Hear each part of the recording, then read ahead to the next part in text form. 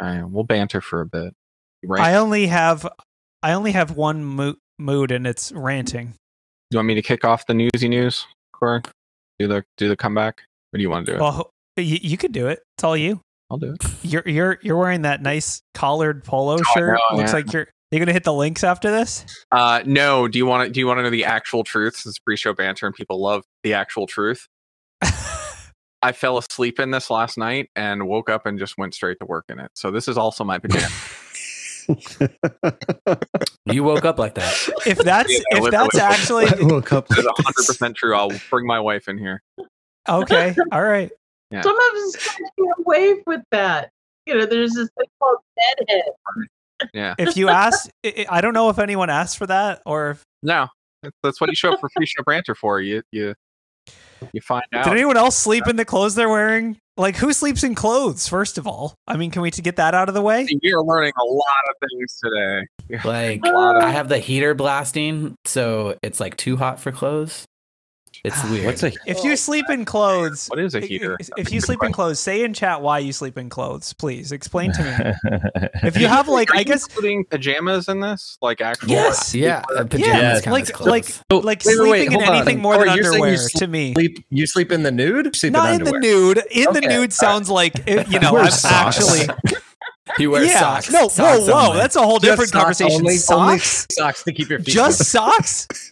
No. Isn't the Red Hot Chili Peppers only playing socks? Well, yeah, but that's not very different. We're not gonna. We are definitely not. This is gonna get demonetized. I love the people coming in chat who basically got my back because they know. You can tell, like, yeah, I got kids. If my kids fall asleep and I'm in bed, I'm out. You're not moving. Yeah, this is what I said. So, okay, solution, just wear PJs all the time. So you talk to my wife. That's what my wife does. Yeah, also, like, I feel like pajamas. What are pajamas? Just like a category of clothing? Like, what defines a pajama anyway? Corey, first off, are you just discovering pajamas? No, but people say this word pajamas. What? I feel like it's one of those words. It means different things to different people. What is it? Because when I think pajamas, I'm thinking like striped, long shirt, like old school pajamas, like Grandpa a full-on Joe shirt from like Grandpa Joe's like, oh, there's a bear out in the backyard, let me put on my Johns and go see. Right. I don't know. Or is pajamas just like an old t-shirt or something? Like, I don't know. Pajamas is a word you must define for yourself, Corey. That's right. Oh God. I choose not to define it. Long way to go. Inner journey. I choose not to define pajamas. It's whatever. Pajamas are what you make of it. That's true. And on this edition of Let's Talk About Pajamas. Pajamas. All right. I got one last reason why you should wear pajamas in California, right? Have you ever experienced a large earthquake and ran outside and nothing but your underwear for all your neighbors to see? Yes. It's happened to several people that I've seen and myself. So that is why that's I wear a risk pajamas. I'm willing to take. It's like playing the lottery. I mean, sometimes you get lucky. Sometimes you got to do it.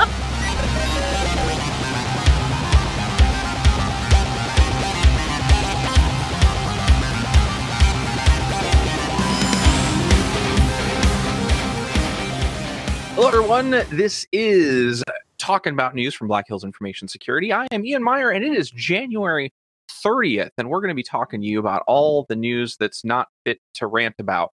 Well, no, it is actually fit to rant about. And we've got all kinds of news that we didn't cover last week, because if you joined last week, well, we were ranting about layoffs. So now we're going to, I think it might actually be more interesting to maybe cover a lot of the skateboarding dog stories, some uplifting and funny ones. So Fish is doing fishing, Batman tricks with Wi-Fi, but FBI hive takeovers. We got a lot of news here, and we've got a wonderful group of folks to talk to you about it. We got Ryan here making us look good. We got Bronwyn, we got Cameron, we got Wade, we got Shecky, we got myself, we got not John. Now you're 1111. Thanks. Okay, so it's right there. Yeah, he's home. And Mr. Ralph May. How is everybody? He's DNS. It's always DNS. Yes, it's always DNS. I'm inevitable. I'm inevitable. You want me. You want me on that name server. You need me on that. Anybody was gonna get it. Actually, we have a ton of news we didn't talk about last week, Ian. There was actually a lot, actually stuff that's been going on. Like it might get to the point at this that might just be like a cadence of news stories, right? The first thing I want to. The first, I don't even know if we have an article of this, but can we just follow up on LastPass just keeps getting worse? There is an article for that. Yes, it's in there. Okay, let's cover that one first because that's a follow-up. Everyone probably already knows this, but LastPass is somehow even worse. Yes. Than it was. Or worser. Yeah, so I guess the word on the street is, and when I say word on the street, GoTo has announced that the attack was worse than they thought because they're like, man, why did we buy this? I don't know. So the problem with this breach, right, has been mainly their cadence of like, oh, well, it was bad. Okay, it was worse. But now they're like, it's like they're going back through the logs and just finding what's worse. Yes. Like, they're like finding stuff right. Oh, crap, I guess it was even worse. I'm like, what do you guys not know? Like, all right, what do you know? What do you know? Do they know anything? No, I mean, at this point, it isn't clear whether they actually know anything. Basically, the big thing with this one is it also includes their backups, and it also includes the encryption keys for a certain number of effective clients. So the people that were like, oh, it wasn't that bad, everything was encrypted, then they're like, everything wasn't encrypted. They're like, okay, it wasn't that bad. Most of it was encrypted. Now they're like, okay, also they got the keys. Okay, it wasn't that bad. All they got was the encrypted, partially encrypted data and the keys. So I don't really, can it get any worse? I mean, what, at this point, like, unless they just have, declare bankruptcy or something, like, how does it get worse? I'll be right back. I just got a notification. Someone logged in my LastPass. Yeah, of course they did. No, I mean, this is hard. I mean, one, like, this makes our life harder. You know what I mean? Like, we've been saying for years and years and years as professionals, go get LastPass, go get 1Password, go get, whatever, because it's going to do better. And now there's this happening and people are going to go, I'm just going to, I'm going to use my dog and the don't save your credentials in the browser. I'm going to do a blog post about this, but password if you notebook now, just a literal it can be worse. If you save your credentials in the browser, it's much worse than using LastPass, even if your LastPass got breached. Jesus. I do think one interesting thing about password manager debate that's come up is the how the threat model here. If your encrypted password vault gets stolen, which in this case it did, what would happen? Like, be to get into that thing, right? Like, how good was that master password you're using, right? And what are the other security precautions you could take, or is there any, right? And I think here's the thing with this one. You don't need to get into it if you have the encrypted data and the key. You just decrypt it. You don't have to log in. You just decrypt the data and then you have all their passwords. Yeah. Yeah. So MFA, all the things. Your only chance. Yeah. It's a whole thing. And then 1Password came out and they were like, we're better. I'm like, all right. And then we're better. Yes, you just literally were better. But they do have one thing that does make this model better. All right. And this is kind of like from a security standpoint. They have a recovery key that is independent of your password. You need both of those to decrypt that vault. Recovery key is not something to make up. It's like a random 32 character value. Right. And so what that would mean is that if attacker were to steal your 1Pass vault, they would need to get that recovery key and the password. Right. And the recovery key is not something that 1Password knows. They just generate it and then say, hey, write this down, because if you lose it, you'll never be able to get in your vault again. Right. So that's I'm sure that wasn't breached, was it? They'll be announcing that one in another month. What? Which one? That their recovery keys were also breached. No. I'm saying 1Password does that. Password doesn't. Oh, you're saying like the inherent 2-factor versus the no 2-factor. It's like it's like 1.5 factor. We're gonna call it 1.5 factor, okay? Because it's still something you know. Make it as confusing as you can. Can we call it 1.25 factor? Yes, 1.2. Because it's something you know. It's something you know, but not something that you can make really. It's two things you know. Okay, hold on. We got to worry about GDPR though. What about the metric authentication factors? Like, good point. Yeah, I think 1.25 factors translates to 2.2 metric factors. I'm not really sure. 2.2 metric factors. Anyways, so I think the sum of this is, don't be surprised if for some reason it gets worse next week, because it just keeps getting worse. Okay, I don't know. They got everything. So panic. I don't know. That's wrong. We've got a ton of other news articles. You guys want to talk about? I just wanted to derail. Go ahead. Normally scheduled right off the rails. Yeah, I mean, So I wanted to bring up, and we can just hit on these really fast. And I saw this one personally because I have T-Mobile. I logged in my account. I got a notification, and T-Mobile was breached again for like the 19th time. They're like the same thing as 1Password. They're just getting nailed over and over again, right? 37 million accounts compromised. Now, T-Mobile says there was no like credit cards or other information. They said no passwords, but let's wait till next week. Maybe it's worse. We'll see. It seems like they're kind of slow rolling now. But yes, T-Mobile was breached again. So is this a real data breach or no, it's an API abuse? It's an API. Yeah. So classic, not a real data breach. API that's not that you're able to query some information out of it, bits of information, but it did include like customer information. So address, date of birth, other things like that. So like definitely there's a PII in there that they could have scraped out. And what's funny is I was calling T-Mobile to do you got to call now because for you or for someone else. For me, it's a personal SIM swap. It's legal. It's legal. Someone else's phone. Yeah, but it's a side gig, lucrative, dude. You'd be surprised, man. You'd be surprised. Yeah, I mean, this is just watch your. Don't trust anything that claims to be related to T-Mobile at the moment. Yes, yes, they have a whole thing. T-Mobile or any kinds of IoTs. Little segue here. Appliance makers are apparently sad that 50% of their customers won't connect their appliances to Wi-Fi. I love this article so much. This made me so happy. Thank you for bringing this up. This is uplifting for everything. Yes. Guys, we did it. We did it. Half of all people won't even connect their IoT smart fridge to the internet. Is it because they don't know how, or is it because they don't want to know when their milk expired? I don't know. Well, the whole having a refrigerator able to phone home, that just seems like solving a problem that doesn't exist. People have been dealing with spoiled milk for how many millennia? Come on.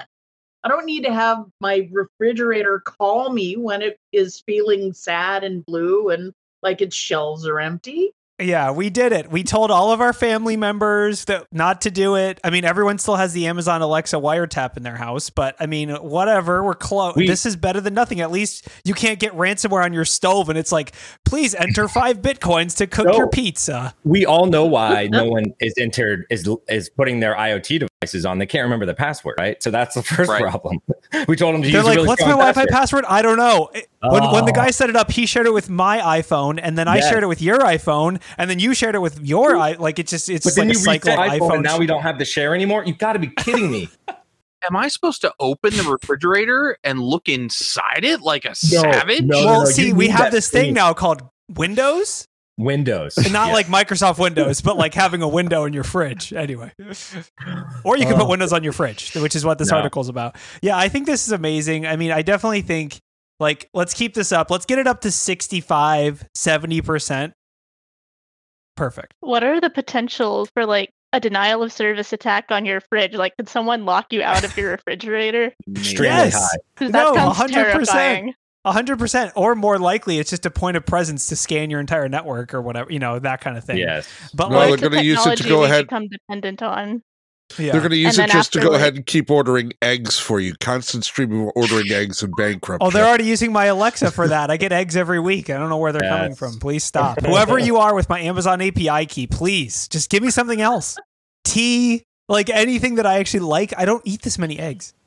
I don't even think you like eggs, right? You don't like eggs. I mean, I do now. Well, I used to before I started getting so many.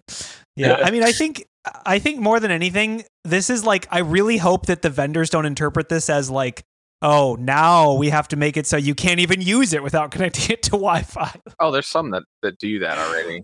Like you have to put it up over Wi-Fi to the point where like Samsung had a dishwasher update that to get the update, and I think it was something, and I might be misspeaking, so please go research this on your own. But it was like the washer or dryer could catch fire or something, and you needed this update. And people said, well, I haven't connected this to my Wi-Fi. They will ship you this proprietary dongle, which I am certain is just a plastic proprietary USB key wired into 4. Wired into USB. But it's got like the Samsung case and whatnot. But they're like, to update it, you have to do this. Like, really? Is this where we're at? Like Shane's comment is so funny. A new diet app to lock you out of your fridge. It's like you can't get in the freezer. There's only bad food in the freezer. You're gonna brought to you by Jenny Craig. That is amazing. You'll kill yourself. Oh no. Yeah, I mean, if you can't preheat your oven in advance, you probably shouldn't be baking in the first place. Like if you can't be bothered to go do that. I feel like you're personally talking about how I cook. You know what I mean? Like you're like, oh, if I have to stand up and walk downstairs to press 3 buttons or turn a dial, that's too much work. However, I will like spend 3 hours troubleshooting the software update functionality or whatever. I'm just waiting. Part of the reason I'm adamantly against this stuff is not even necessarily the security issues. It's the dystopian world of, well, you got a 50% discount on your refrigerator so long as you keep at least 4 bags of Tostino's Hot Pockets. Yes, exactly. It's a brand deal. It locked it down. It's like, well, you can't. Like, remember the Kindles, and they still sell them this way, but they had the special advertisements, and you could get the Kindle for cheaper, but your lock screen is an ad. Mm-hmm. That's all it's going to be. It's like, well, you didn't have enough Eggo waffles in your refrigerator, so until you purchase through this special barcode, your door. It sounds like a scene from Idiocracy. Right? Yes, correct. Yes. It is. Yes. I mean, but it makes me so happy that like we as a society have decided that we're not plugging these things into the internet. It makes me so happy. I honestly think that the baby boomers just don't know how to connect it to the internet, and that's really what happened. I think it's just what did the actual article say? Because the actual article said won't connect their stuff, but maybe it's can't to connect it. Okay. Yeah, right, that's what that was the headline. Okay. So basically, they're like manufacturers are quoted. Customers don't know all the things they can do if they connect their device. Like provide manufacturers with data and insights over how their customers are using their products. I will say right now, I got a new oven and I connected it to the internet. And I'll tell you the one reason why. The only reason. Security be damned. You have no self-control. Yes, I have no self-control and I need to know. No, just so the clock is the right time. So you're saying, okay, you're willing to trade all of your personal usage data on like how much you bake, how often you bake. There's probably a microphone in there.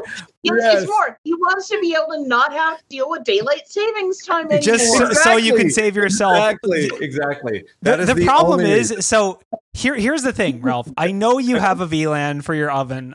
Like most people don't. Most people are like, oh, I'll just give away the whole freaking house with my oven so I don't have to set the time 2 times a year. Is it fall back or fall sprint forward? I forget. I don't know. It's really difficult though. Yeah, I mean, you're right. Also, crazy. What if the power goes out though? So your argument's I know. What if the power valid. goes out? Yes, I've had literal. I can only accept this as an answer is if you set your stove as the authoritative NTP for your entire. Oh yeah, absolutely. Hooked into the microwave, right? Like everything in the house gets its updates. The stove is off by 15 minutes. You want to know it? Sign into anything. You want to know a workaround for this? Don't rely on your appliances to tell you what time it is. Don't we have like our phones or like watches? Like you know how many clock devices I have in my house? That's what I'm saying. Eliminate one. Eliminate one. No, entirely. I don't want to update any of them. That's the problem. I have too many. Do the clock. Just turn off the clock. Just tape over the screen. You don't need the screen. I wish there was a button to turn off the clock. I will tell you this though. It lets me know all the time that it needs to be cleaned. It's like, hey, you haven't cleaned me. That's insanely annoying. I know. That's anyway. So the default state of a kitchen appliance is it needs to be cleaned. So I don't still time for call. Yes, I would like to point out one thing in this article and how it's written. How customers don't know all the things that a manufacturer can do, like send over-the-air updates as if they'd need that without what. IoT in the first place. Right. Well, also they can't sell parts or subscription. What does subscription serve? So I have to pay for broiling or something? Like what is going on? Like anyway.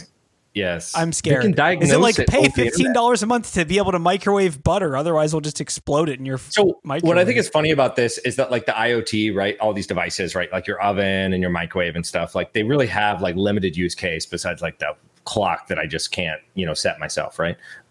But there's other use cases for IoT devices like your car, right? That's getting over there updates that are like providing value, right? That, you know, you're like, oh, wow, my car got better this month because now I can have jingles or something. I don't know, whatever. But they're adding features where some of these other devices don't technically really add features. And, you know, I don't know. I think the biggest thing from a consumer perspective is everyone, like, there's definitely varying opinions on people's perception of whether a car should be like set it and forget it, ready to go, because there's recalls or safety. Like, I think most people, you could sell them the argument of like, well, things need to change. Like, you know, over time, things need to improve. But like, if you can't make a stove that works, like, I don't know if I want to buy your stove. Like, if you can't make a stove technology is not technology. Turn on the heat, turn off the heat, maintain a consistent temperature. Like, it shouldn't be like, oh, well, actually there was a bug where if you turn the broiler to 550, it just explodes your house. Like, can you make a software that doesn't like, can I get a don't new one? do that. Yeah. Can we go back to like, you know, old school like that? I don't know. Maybe there's like that. Yeah, maybe that there's a movement there. I don't know. I like to jump into the dystopian hellscape that this is creating because that's always fun. And brought to you by MBAs, dystopian landscapes, since whenever they came about. I can guarantee you there's a bunch of folks sitting in the supply chain meetings going, well, wait a minute. If we built this stove and we had like 4 burners, but we had like a smaller 5th burner in there that you can only turn on if you pay for the extra feature, or it's a convection oven that has the fan, and we'll build one so it saves on all the production costs, but you license the thing, which is all BMW and all these other companies are doing with durable goods. They're saying things that we don't expect to see a revenue stream on for anywhere between 3 to 10 years. We need to figure out ways to make that a constant revenue stream. And it is horrifying and disgusting, and I hate it. But okay, it doesn't add any value. You're right. But random company out there listening to this that's gonna make like some kind of like analog, like collapse proof oven, I want to buy it. Whatever it is, because if a proton hits my chip in my oven and I can't bake anything anymore, then I just want like let's go back to normal. Like let's go back to like. Let's go back to like mechanical, like give me a wood stove or something. If you can make an oven with a clock with a battery, I'll buy it. Clock with a battery. It's like, oh, no one's ever thought of that. Get this guy on the product engineering team right now. This is not a product recommendation necessarily, but I'm betting a lot of people out there will be as excited as I was about this. We started getting Speed Queen washer and dryer appliances, and they're the same ones that make like the coin operated type stuff, but they make higher end things, right? And they make home ones. Here's the thing. My dryer doesn't have any digital components. None. It's all analog and resistors. Like, I took the whole thing apart when we bought it used, and it's just wires and nothing. And I can look at like, I can understand all this and I can repair it. So all their stuff is all completely mechanical, and you can't kill it. And I'm like, yeah, more of that. Give me that. Can we talk about ransomware again, guys? And we talk about ransomware appliances. Fine. I actually had 2 ransomware articles we can talk about real quick. First one is that more ransomware victims are refusing to pay hackers. Ooh, that's how they're going to fight back, right? I guess the ransomware gangs in 2022 made about 456 million, but it looks like less people are paying. I don't know. Do you think it's because crypto's going down? Yeah. What do you guys think? I think it's because they know it's a slippery slope. Just because you pay doesn't mean you're going to get your data back. Doesn't mean you're going to get the online unlock keys. And it doesn't mean that you're not going to get targeted again.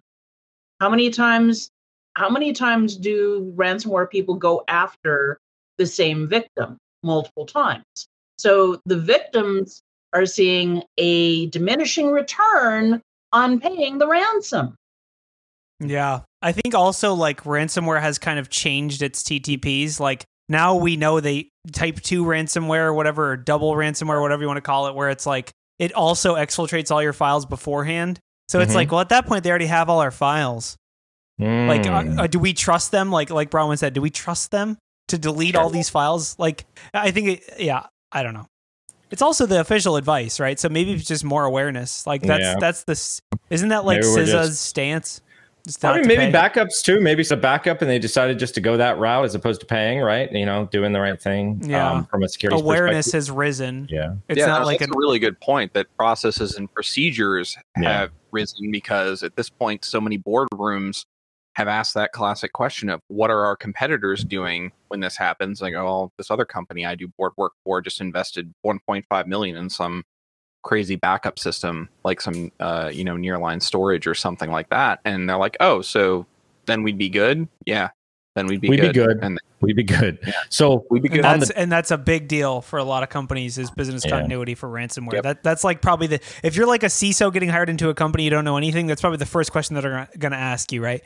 What's our ransomware procedures? So another reason why is the FBI recently seized the infrastructure for the Hive ransomware. Right. I guess they had access to it for a little while.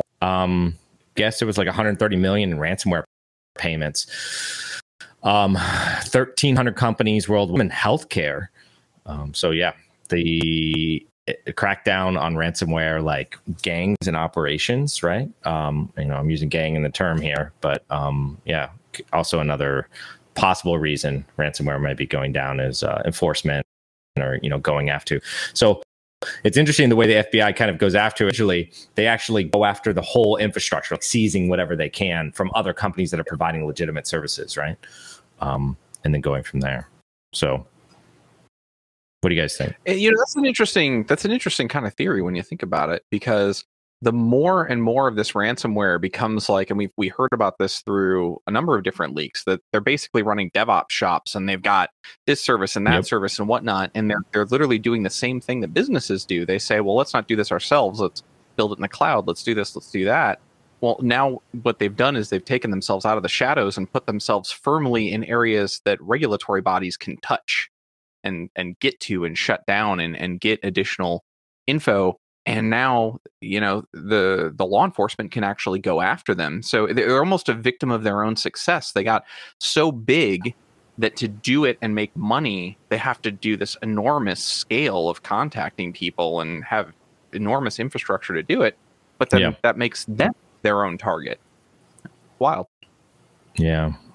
It didn't help, I guess, did you guys hear about KFC? Taco Bell, all of Yum brands got ransomware too. No. Yes. No, my free chalupa that I was going to collect after 3 years of it. Taco Bell, the Habit Burger Grill. I had no idea it was one of their chains. Anyways, but they started locking down stuff, right? So the FBI's going after ransomware gangs, and it still keeps on happening. Yeah. So Yum was also got ransomware. It caused disruption. The company is aware of no other restaurant disruptions and does not expect this event to have material adverse impact on its business. I wonder if they got all 13 of the secret herbs and spices, or if they only compromised 13. Yes. Or however many there are. I don't know if it's actually 13. No, that was the trick, Corey. Publicly, it's 11. Oh, now we know who's part of this ransomware gang. So yeah, I mean, honestly, is this just like smash and grab? Are they going after the secret recipe? Because I don't think there's a secret recipe, but maybe there is. I don't know. No. Maybe we'll see the secret recipe on WikiLeaks. No. It's like a really controversial thing. 11 herbs and spices are just cumin, coriander, and everything else in your spice cabinet. It's nothing even special. They did say no cut stolen. I'm like, what? Like my rewards coupon code? I don't know. Like what? Oh, dude, you don't back up all your data into KFC? What does KFC ask for when you get a bucket of chicken? Can I get your social, please? It's in data continuity. Wait, what? There is someone out there that's willing to give up their SSN for a bucket of chicken. I just want to get that out there. Apply for this Yum credit card. I mean, if your SSN's already out there in 10 different places, you might as well get the free chicken. It is. It's everywhere. It's everywhere. Bucket of chicken is probably worth more than the credit monitoring at this point. So who invited the devil to this news show? Oh my god, I've got credit monitoring and for my whole family. I'm gonna pass it down. What you don't for have is chicken monitoring. You don't have chicken monitoring. For your dog. Dogs, cats, even fish, man. You can't trust them. They're getting credit cards on their own. I hope that like this is where we need like our nice segue. Good, Adam. This is where we because this is where we need our InfoSec onion, because I'd like to publish an article that says that the hackers went after KFC just to increase the spiciness of the chicken or something like that. That was the whole like it was all they were gonna like edit the recipes to make it like to get their personal item back to how they liked it like 20 years ago or whatever. So what's up with this fish story? I love this story. It was a big fish. Oh, this is hilarious. So I don't know the story. Someone explain to me how the story. So there's this guy who literally set up like an algorithm to go through with this camera, and as his goldfish moved, it would record the movements and translate them into I forget which Pokemon game it is from the story, but the whole point was to have a live stream video content that said how long does it take the goldfish randomly moving through the thing to hit the right buttons to complete this Pokemon game. And so he did it. The fish has done it once with one of these other Pokemon games. Then they put in the new one, and somehow the fish was able to break out of the game, go into their Nintendo Rewards store, enter in the pin to get in there, and then bought like some amount of Nintendo Rewards cards. Oh my god, that is beautiful. It is 10,000 fish in a bowl writing Shakespeare, and it's amazing. I think the article mentioned something that the game console crashed. Mm-hmm. Oh, and it was on the menu screen or something, and navigated the menu screen somehow. But then someone got involved. After it crashed, someone noticed. Then they registered the correct sequence of inputs to add 500 yen to their account. Exposed the credit card information to everyone watching. Jeez. So, so I mean, I guess I don't want to say like if you set up a goldfish playing a video game, you should actually watch it, because that just sounds really boring. But yes. I guess if it dumps to the UI, you need to pause. So from a security perspective, how would you have fixed the fish problem? Well, use a different fish. Not let the fish play the Nintendo. First off, fishy. The answer is easy. It's MFA. That is multiple. No. Different fish. Different fish. Multi-fish authentication. Multi-fish authentication. You need multiple fish. Oh, I see. So, I get it. If they're going to approve a transaction, both fish have to swim to the same side of the tank. Same side, yeah. Synchronized swimming. No, you're right. MFA. MFA is the solution to all things. Yes. Multi-fish. I think we solved security. Good job, guys. 2 goldfish. I mean, I guess this is just a story, and like I didn't think this was even possible that this could go wrong. Like this is like if you're doing like user design case testing, this can happen. Like some user's gonna call you and be like, "So I don't know what I did, but I'm on your website and it says admin console, and I just typed delete." It's like, how did you even get there? All I want to know is, does LastPass have multi-fish protection? You know, they probably had that, but no actual encryption. Yeah, that was their problem. Their threat model was flawed. Much time on that feature. The other question is, can we build a social engineering setup that uses fish to generate the ruses? Yeah, or the randomness? Because I mean, no, they're not random. We know they're malicious intentions. We found that out. That is true. We have confirmed they can't be used as a secure source of randomness. And overall fish, they're maliciously, yes, that makes sense. Obviously, the best use of the fish's time is to hire them as a QA tester. Hire them as a QA tester. They will find the fish getting paid. They will find what's fishy with your software. You know what I mean? I'm trying to think of like wordplay for fish and fuzz, but I'm like, fishes aren't fuzzy, and I can't get past it. Well, fishes aren't fuzzy unless they're really, really bad, and you don't want to go there. You know, yeah, that's not a happy fish. That is, yeah. So, you guys hear about the no-fly list? No. Not only did I hear about it, I got a copy, and I'm not on it. Shockingly. Literally, Corey downloaded the no-fly list that got leaked, by the way, for everyone who doesn't know. Just to check if I was on it, even though I flew. To check if he was on it. He could have just went to the airport. You never know. You could get added. Now I'm definitely on it because I said I downloaded it. I mean, I allegedly downloaded it. How did this thing get leaked, Corey? It was actually a really funny, I think it was an S3 permissions configuration.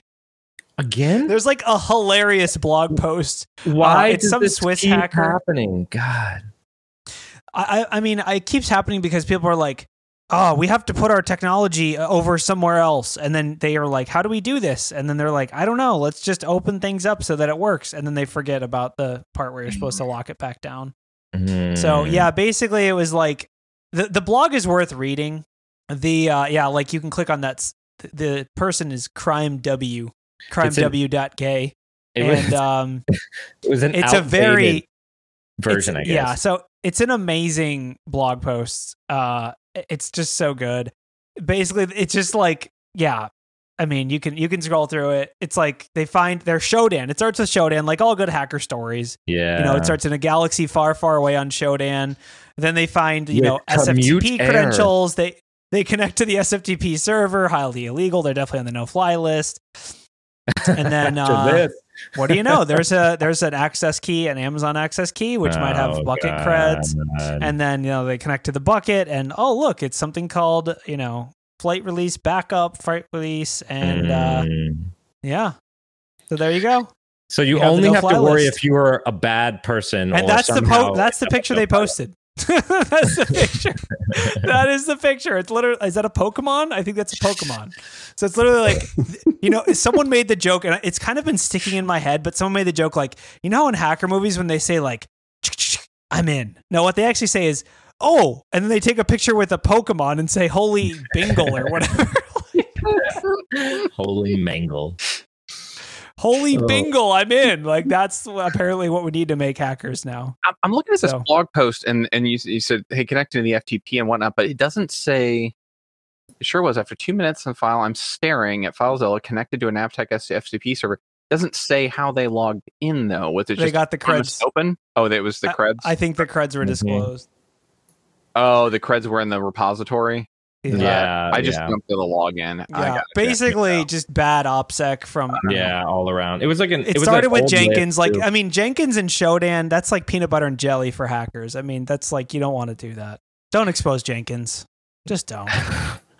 There's a lot of OPSEC fails, but I think it was just names, right? What was in there? There's no emails or anything. It's just basically just names. And I think date of birth possibly as well. I think it's name and date of birth, if I remember correctly. So basically you have, I think this is one of those things where you have a piece of information that needs to be shared with a large amount of people, but securely. This is where like security fails a lot of the time. Is like, we have a lot of airlines and a lot of different individuals need access to this data, but we don't know how to do that. So we're just going to screw up. Whoops.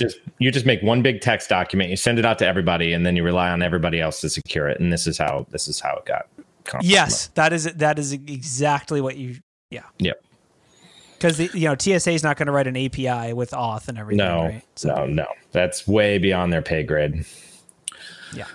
What they do, however, is every packet coming in, they send it through that X-ray machine, or if the packet doesn't like that, they can go to a special line where they that's deep packet inspection. Right, it is deep packet inspection. They put on the blue gloves as well, and they say, "Listen, we're going to go between the encapsulation headers. Just let me know if that it happens." If there's a slight pinch, that'll be the TCP/IP protocol. We try and get behind the preamble, but not specifically into the routing. Okay. So, I guess much like real actual TSA, they're not great at auditing those. So I want to talk about this other article real quick. And this one kind of is like a category of articles. And I think we're going to see this even more. And we've kind of brought up other examples of this. And so we're probably going to continue to talk about it in some way or, some breach. But there were 35,000 PayPal users that had their social security numbers, tax information leaked during December during a cyber attack. Okay. Now, this makes like an article because you're saying cyber attack, bunch of information. This is social security numbers. This is a bunch of information. How did it happen? PayPal must have bad security practices, right? Well, you dig into the article just a little bit and you realize it's all credential stuffing. PayPal goes to look to find out what's going on, and they find out that they're logging in with the valid credentials, and the users have reused passwords from years ago, right? Mm-hmm. And we've seen this now with groups targeting rewards programs at like Chick-fil-A and other stuff like that, and then trying to monetize that. With the PayPal incident, what they were doing is specifically, because I actually had this happen to my wife, right? She gets a notification, says someone logged into her account. I go look, she's reused a password. I log in to pretty much clean up the scenario, see what happened. And guess what? They've done nothing. There was money in the account and they hadn't even spent it yet, right? Because what they were doing is they were logging into these accounts and trying to siphon all that PII from that and then resell it. And so that they could have longer time, right? I think we're going to see a whole category of that, right? So, I mean, who would buy this? That's the real question. Like, who's like, oh, give me access. I'll pay $5 for that access, that Chick-fil-A account. I mean, some of those have money in it though, too, right? But I think the big thing to take back from this is that maybe you signed up for PayPal a long time ago. You've never used it. You just don't use it, right? But you still use that password that you've used for years, right? Maybe finally you started making passwords, but it's still there. So some of this stuff's still kind of like laying around. And I think there's probably two ways to attack. Personally, you can go look at closing these accounts out. It's kind of a cumbersome activity if you don't know. And second thing, I think that stuff like PayPal should be deactivating these accounts after a certain amount of inactivity, and that you would have to manually reactivate this process, because what's happening is that once they get access to these accounts, then they're just siphoning off whatever's in there, right? So I think it should fall into the category of anti-fraud, and I think every company that runs anything that has public authentication that should take up anti-fraud practices, protecting their users. Even if you're just running a loyalty program at Chick-fil-A, you need to have some kind of like way to protect your users. Whether, if the account doesn't get used, maybe it's locked, or maybe if, you do validation when the account gets set up to make sure that it isn't set up insecurely from the beginning, or if there's a security incident, like if the accounts are public, if breach data is public, you need to be protecting your users in some way. And I think that goes back to, like you said, people aren't going to do that. Like, people have 400, 500 accounts or more. You're not going to go and unless you're security focused. So I definitely think like the company has the right, and they're going to be the ones eating the cost, right? If my PayPal account gets hacked, and I guess they could definitely push that back on the user, and they probably will. But PayPal refund somebody for the PII goal, and then suddenly maybe started getting credit cards and other things like that because they don't have any, it spiders out. I think it comes down to like, protect your users. I mean, that's our job as cybersecurity professionals, is protect people. That's our job. We protect data and people from bad people, and this is one of the duties of cybersecurity. So I think it definitely, if you're a company that does this, you need to be monitoring, and you need to be, do what a lot of companies do, which is like Google or other companies. They have really good alerting for suspicious activity. They have really good alerting for bad passwords and all that stuff. If there's security incidents, they'll notify you, all that stuff. It's just like, it's not rocket science, and it's worth the investment because it's your entire user base you're talking about.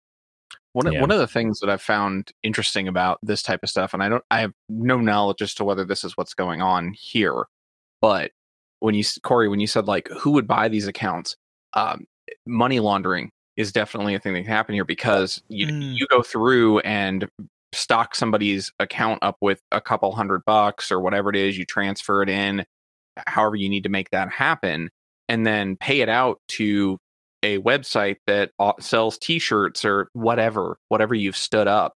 Now you have an IRS traceable thing to say, look, we sold 4,000 t-shirts, and it's all on paper, and it all came from PayPal, and it all went through the thing, but they never had to ship a single shirt. And did anybody actually lose any money in that? I mean, don't know where the original money came from, but that's very hard to detect fraud-wise unless someone's just the original login, right? Scale. Yeah. I've seen the other one with eBay.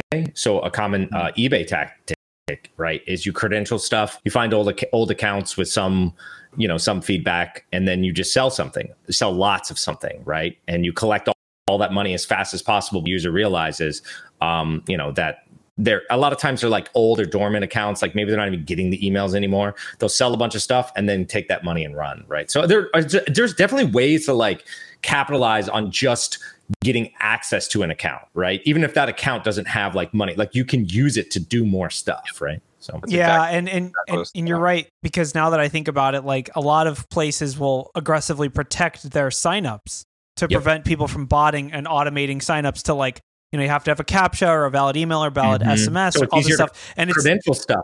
Exactly. It's ratcheted up over the I bet used to be probably you just like have an email and your PayPal account's created, right? But now it's probably like they have identity verification, they have all this other stuff because they know that it's more, and like Ian said, all the risks that come with having a PayPal account, they have to take on that risk. So there's much more validation. Back in the day, these legacy accounts, not so much. So it's probably easier to cred stuff your way into a bunch of accounts or buy them versus making the accounts from scratch. Yep. So there's a market for it. And I think it's kind of a whole class. I mean, it's credential stuffing in general, but like utilize that to take over and like add that, you know, it keeps going. So Alex, that comment is amazing. Thank you. I just saw it myself. Yeah. Oh. Ralph he actually found out KFC has no data cap, so he's just been backing up all of his data. Yeah, I back up all my data to KFC. You don't know about the bucket object storage? Bucket object storage. Oh, get out. That's like beautiful. Should we just cancel? Should we just cancel the show? Insert dad joke. They're all coming. It's protected with 11 different encryption keys. Okay, I'm done. 11 different encryption keys. Secret encryption keys. Secret encryption keys. That's right. Love it. And the data is fried to make it nice and crispy. Okay, I'm really done. Oh my god! Oh no, there's a kernel joke in there somewhere. The encryption algorithm. Oh, there's a kernel joke. Yeah, if the data is lost, it causes a kernel panic, and Colonel Sanders shows up at your house. Yeah. Jesus. All right. Well, did any articles they wanted to talk about this week? We have a little time here, but Microsoft has urged all customers to secure their Exchange servers. I feel like this one comes up every month. So that's an article from 2 years ago. So okay, has anyone been paying attention to the whole like chip manufacturing thing? Ralph, have you been paying attention to this? Are you talking about the stuff in China? I don't have a link. Yeah, like how basically like it's kind of like the world has to fight against China to keep them from monopolizing all microchip manufacturing. I don't know. If you haven't been following it, we shouldn't talk about it, but there was a story that came out over the weekend. I'm trying to find it real quick, but it was I want to say Norwegian, or in that area of the world is one of the top manufacturers that makes like high-end semiconductor manufacturing equipment, and they've essentially said, we're not going to sell that to China anymore. They sell it to China. It all gets manufactured over there, but someone else has actually built the thing that builds the thing. And they're basically embargoing that in the same way that like the Wassenaar arrangement does for munitions or whatnot. It's not going on the Wassenaar arrangement, but the same kind of thing. So I'm trying to find the article too, but it is really interesting. The US has China on like the sanction list for certain types of technology. There was an article that just came out. I think it was I read it today actually. And it was about GPUs still getting accessed. So like NVIDIA GPUs and other like high-end GPUs used for, ML and other things like that getting accessed. And China's able to get them through resellers and other ways. And so, kind of like the sanctions aren't really doing much, right? They're getting those damn things and they're putting them to use, right? So. Yeah, so I think I might have found the article. Basically, it's talking about how chip makers rely on a company called ASML that makes technology that they use to make their their chips. How are they handling?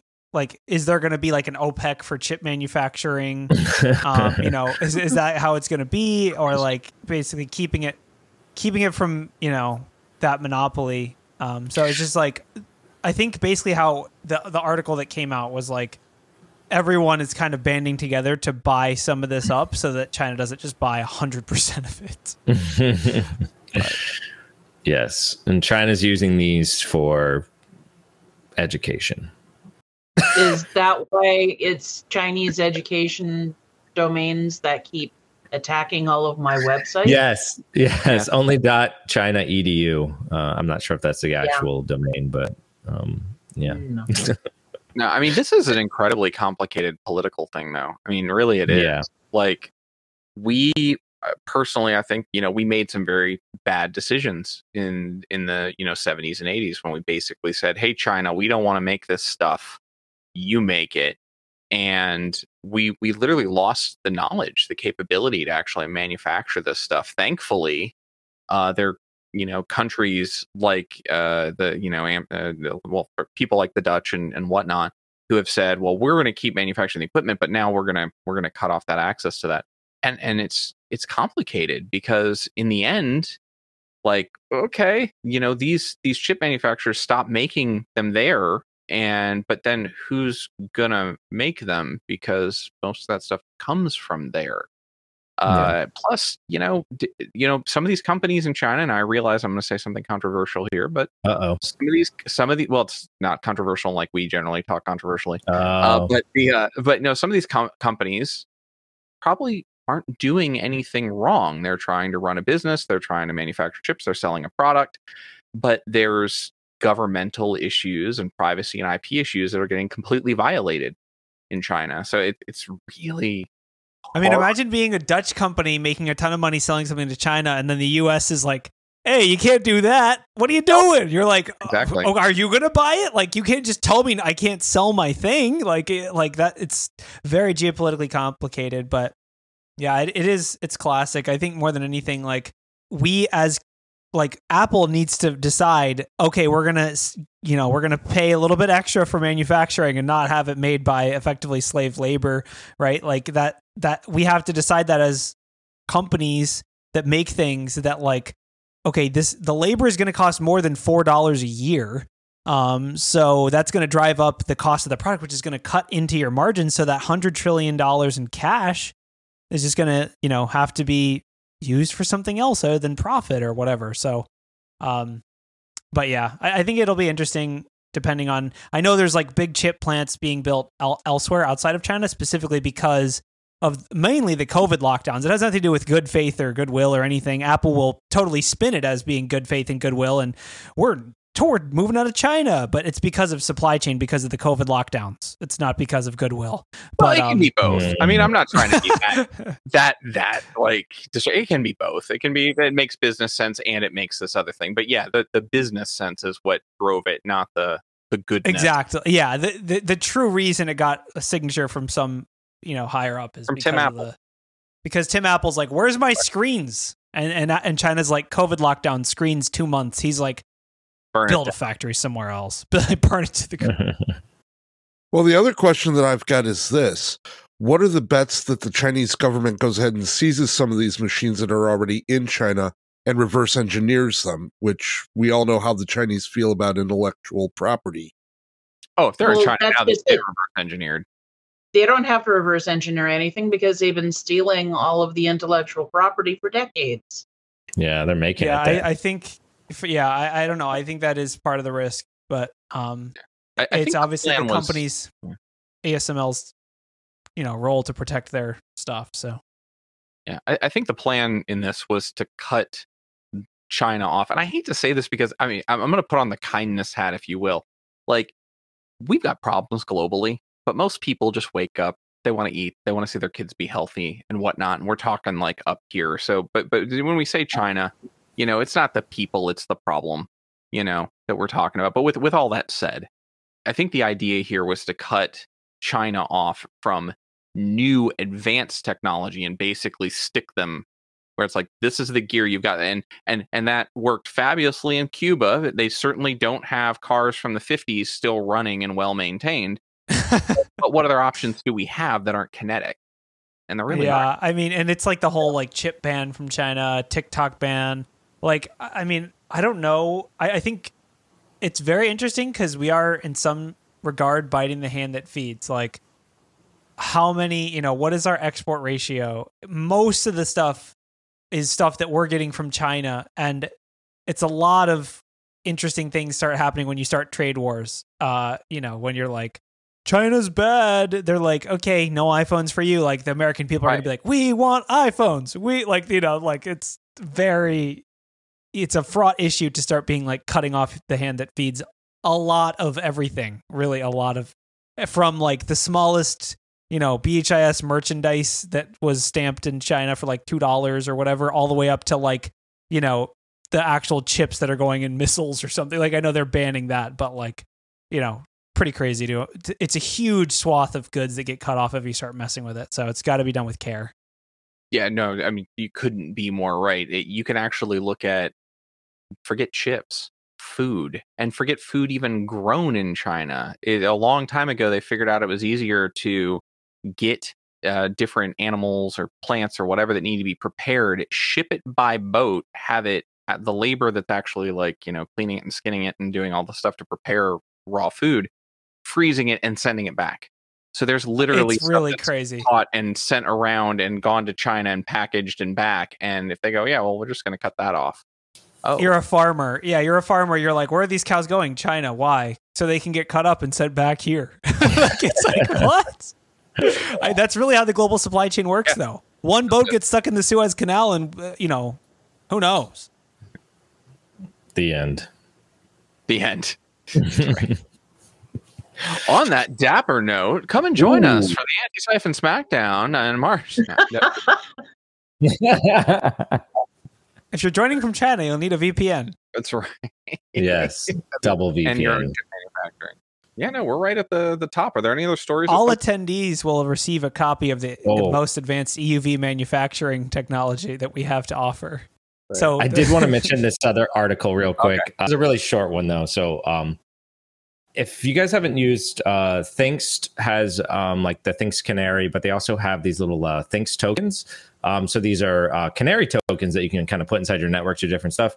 Recently, they released one for credit cards. So what you can do is you can create a real credit card and it'll let you know if it's ever been used. And so you can place it around and kind of get alerts, right? So kind of cool. I saw that came out last week. Yeah. That's actually really good. It's like a LUN check algorithm or it's an actual credit card that can get processed? So I think it's an actual, I'm not exactly sure of like the logistics of how it works, but I think it actually like makes a transaction and then lets you know that someone tried to use it. So I'm going to have to look that up.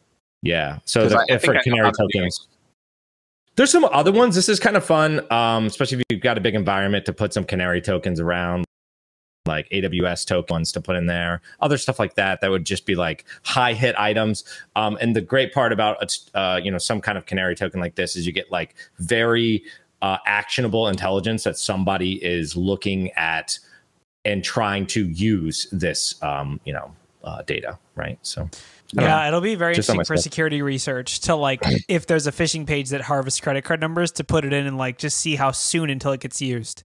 Yeah. How long does it take? How long is it like immediate? Do they automatically charge something or are they like selling it and then using it somewhere as someone else can end up using it? Yeah. The other thing I'm to see is if they come out with some way to detect whether it's a canary or not. And I'm not sure if there is, but if enough, and there's probably just no way. I think you're way overestimating the intelligence and capabilities of attackers. Yes. I'd have to look at how they're doing this, but I'd be willing to bet that what they've done is they've set up a singular card brand merchant account or something to that effect, where you can do testing. So there's a bunch of, like, if you've done any sort of credit card fuzzing or building a web app that's got that, there's a bunch of credit card numbers that are just fake, but they'll process with anything. And essentially, it'll tell you, it'll be like, this card will fail on anything over $20. This card number will pass on, and they've got a bunch of rules, and it's so you can enter in a credit card number and test if your app is working. I'm betting they registered something like that to say this BIN number, the first 4 digits of your 16-digit PAN number. So those 4 are all Canary token numbers, and then we will do a LUN check to generate the rest of that number. It would not surprise me if that is true, that a bunch of attackers would realize that pretty quickly and say, all right, this BIN number for the bank that's assigned to Thinkst Canary, never run those into our data set. Again, though, are they really thinking that hard? Because I feel like it's like, oh, me want credit card, me use credit card. Me use credit card. Me need credit card now. So. anyways, just thought it was kind of cool. But scammers do go to amazing lengths. So, I mean, I could see it. You never know. The good ones will get there. The bad ones will get caught. And that's how any of this stuff works. Wade probably dropped off the call because he had a hit on one of his credit card canaries and needs to go investigate it. I'll just assume. Cool. So let's wrap this thing up then. I was kind of serious. Please, we've got 1 day left until the end of the call for papers for the anti-siphon hackdown. So if you want to do any sort of talk specifically on red team stuff, I can tell you right now, your chances of being accepted are pretty good still. So please, if you've got an idea and would like to get it in, please go to anti-siphon training.